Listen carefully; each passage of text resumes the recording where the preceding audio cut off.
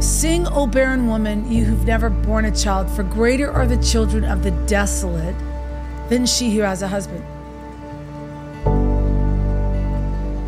How in the world do you sing like you have something when you don't? How do you make your life look like you're okay with what God isn't doing? How do you progress to the next season when the season that you're in has absolutely no period and no end to the sentence? Hey everybody, this is Rita Springer. Welcome to the Rita Springer podcast, and worship is my weapon.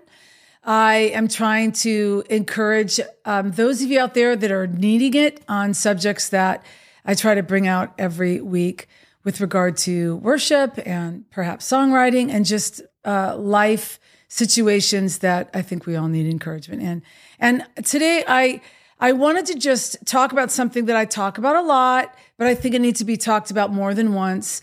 And that really is just the whole subject of barrenness, and not just barrenness from the perspective of, as a woman being barren, but really barrenness as it is in our spirituality or in our seasons with the Lord where we're contending for promise. I do talk about contending for promise a lot because I think it's really important to keep that conversation going, because it is so weary. Because when you're contending for something that you have not yet seen, it is a constant need for hope and encouragement and almost water to be thrown on you, because it feels like sometimes barrenness can just exist in almost like this desert platform. And I talk about it a lot because I feel like my life in the natural has this resemblance of barrenness that I've really had to fight for and fight through. And it's a constant thing that I deal with and battle with, not barrenness as it relates to having a child. I'm past that point. But that was part of my story. But it is also just fighting for the promise and fighting for the words of the Lord that you have had in your life for decades, perhaps. Like me, maybe it's decades for you. And you are still being asked by God to contend for this and to contend for and believe for what just seems almost near impossible to find. When I was in my early 20s, I was reading a lot of scripture, obviously, and just trying to glean whatever the Lord wanted me to glean. And I came to Isaiah 54, which is probably one of the most popular verses on barrenness. And I remember I read that, the top of that. Sing, O barren woman, you who've never borne a child, for greater are the children of the desolate than she who has a husband. Okay, I'm in my early 20s. There's no guy prospects. Of course, in your early 20s, when there's no guy prospects, you feel like the world is caving in on you. And you can't even imagine, for me, couldn't even imagine that I would be in an age bracket like I am now and still contending for some of the same things. But back then, your mind's a little bit more open. You're looking at the trek of the years to come. Surely God won't, right? And then I read this thing of, sing, O barren woman, you who never bore a child, for greater are the children of the desolate than she who has a husband. Now, I understand prophecy and illustration in Scripture, and I understand that we're using, Scripture is using the imagery of a woman who cannot have children to prophesy something over a region or over a people. And it's almost a look down into your soul. Get a grip of this and understand that there's something greater in the midst of the barrenness that you're not willing to see, because all you can see is what you do not have. And that is the trick of the enemy in our seasons of delay, and our seasons of turmoil, and our seasons of long suffering and waiting, where we are more focused on the waiting part than we are what God is actually doing while we are waiting. And that is what I think Isaiah 54 does so well. I'm just going to read some of this here, because I think that just the the structure of scripture alone is so powerful. And the title in my Bible is The Future of the Glory of Zion. And so it says, sing, barren woman, you who never bore a child, burst into song, shout for joy, you who never were in labor, because more are the children of the desolate woman than of her who has a husband, says the Lord. Enlarge the place of your tent, stretch your tent curtains wide, do not hold back, strengthen your cords, strengthen your stakes, for you will spread out to the right and to the left. Your descendants will dispossess nations and settle in their desolate cities. And then it goes on about not suffering shame or disgrace. You're not going to be humiliated. You're going to forget the shame of your youth and remember no more the reproach of your widowhood. There's a big one for single girls. For your maker is your husband, the Lord Almighty is his name. The Holy One of Israel is your Redeemer. He is called the God of all the earth. My difficulty in my early 20s with barrenness and with this particular passage, because I felt like it was my passage. And I wrestled with this passage for a long time. And I think that's good. I think if God gives you a scripture and it's a scripture that you have a hard time with, I think you need to get in there and wrestle with that scripture. Because if you feel like God's really giving you, I mean, we look for like dreamy verses, right? To be our scriptures that we journal all the time. And it's like, this was my scripture that, God gave me when I was younger. I think that's great. But sometimes if God gives you a tough scripture that you don't understand, I think wrestling with it to find the meaning for what God is actually saying is implicated in your life has been really great for me. And I wrestled with this. I wrestled with this scripture.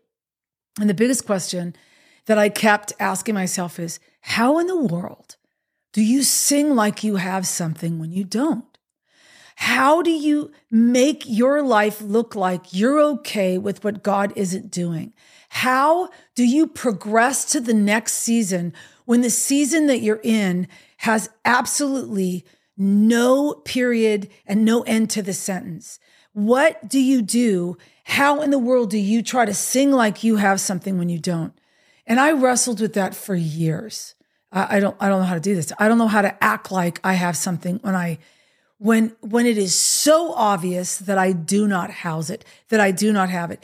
Now, when you're in your early 20s and you don't have marriage and you don't have children, but you're dreaming of all those things and you feel like God's promised them to you, maybe it's a job, maybe it's like, you're wanting to do something with your life, but you're just never catching the break. As artists, it can be about a song that never comes or writing songs. I mean, look, this has been my story for the length of my life in artistry.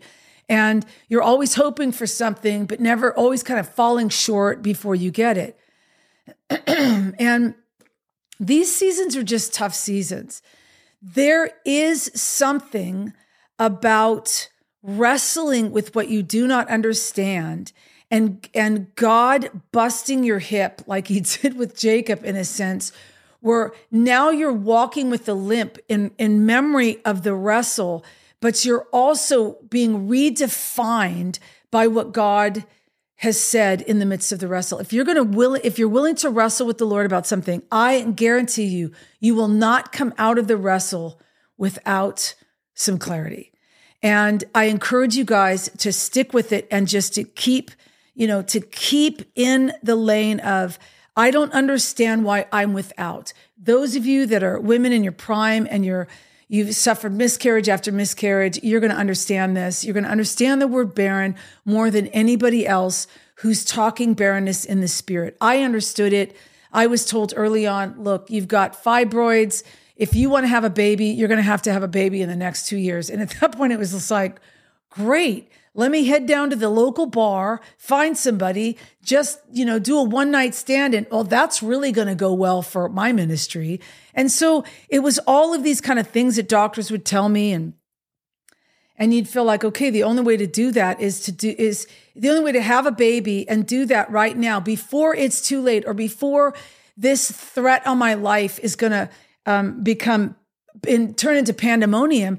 These are my options. And it's like when you've run out of options and you're like, I can't do that. That's not who I am. I've got to trust the Lord with where I'm at right now. I have to trust the Lord in my barren land and believe that he has said in here, greater are the children of the desolate than she who has a husband. Now, I'm just going to be super honest. If the Lord gave us all of the criteria and he said to us, look, this is how it's going to go. You're never going to have that baby.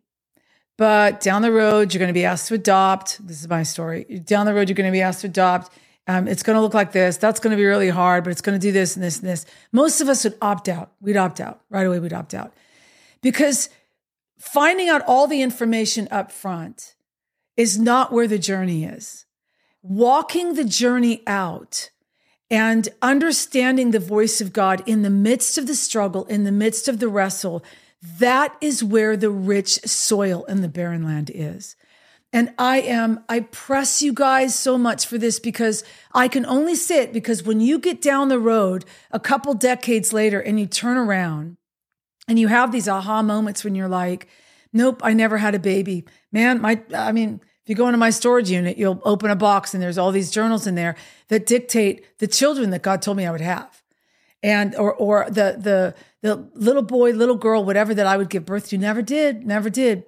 And those are what I call like lost journals with questions I can't answer. But what I find greater than that is that when I chose to do it God's way, I got something that so grabbed a hold of my soul. And I look around and I'm like, oh my gosh, that's what you were saying. Greater are the children of the desolate than she has a husband.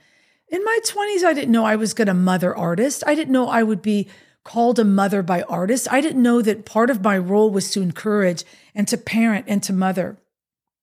Because back then, that doesn't look as rich as getting what you believe is your due and getting married and having babies and doing. I've done greater things than those things that the Lord has allowed me to do that have enriched my life because I was willing to wrestle and say yes to the Lord. This is probably going to mean more to women who are in barrenness in the natural and you're wanting a baby, you're believing for a baby. I just want to throw this encouragement out to those of you like that, but I want those of you that are wanting and asking for something in the spirit that resembles barrenness. Perhaps it's something else that is the desire of your heart. Perhaps it's struggle with family or job or career or disease or whatever, healing that you're needing, whatever. I want you to hear me when I say this. There is so much in here about barren women. And when I'm reading this scripture, the thing that floors me is that God answers every one of those cries to these women and gives them a baby. And those of you that I've talked to that are like, I just don't know why God's not giving me. I'm like, do you realize this is the most encouraging book for barren women who want children in the natural? There are predicaments and things in here that are some of the greatest stories where God is a follow-through God and he does it. He does it. In fact, there are stories here with women who wanted babies that were prophesied in the Old Testament to have babies. They had the babies died, and then God brought the babies back to life. It's insane how God goes overboard in this book, trying to tell you that he sees you, he hears you, and he's going to answer you. I want those that are asking for something in the spirit to understand that that is also a sign for us that God has a bigger plan. He has a bigger, and he does not put stuff in here that says, sing, O barren woman, you who never bore a child. Greater are the children of the desolate than she has a husband. He doesn't give us that kind of hope and encouragement without us having aha moments down the road when we've been willing to walk through the wrestle and turn around and say, look what the Lord has done. Look what the Lord has done. I can say that in my life, and I've never given birth naturally to a child. I adopted a baby, and that is a whole different other thing that happened in my heart where God brought that scripture to life. And I just want to really end with this here because I think it's so profound. I remember the day that I was reading this scripture in my wrestle, and I was like, how do you do this? Like, God, how do you sing like you have it when you don't? And as clear as I've ever heard the Lord, he just said, it's just laying right there in the Bible. And I'm like, where? Like what? How do you sing like you have it? Where is the instruction packet? And he just whispered into my ear and he said, you sing. You just sing. And I just sat there for a long time and I thought, wow, worship breaks the heavy yoke. And it's so profound and it's so simple. In Isaiah 54, sing, O barren woman, you who never bore a child, for greater are the children of the desolate than she who has a husband. What is it about our song that when it rises above our circumstance, it actually can break the heavy yoke and take us out of desertion and put us into a flowering desert? And I just want to offer that hope to you today as you struggle in your own barrenness, however it looks, whatever the predicaments are. And just remember that there is hope in God. And there is hope even in our wrestling with the Lord for the promises that we know He's given us.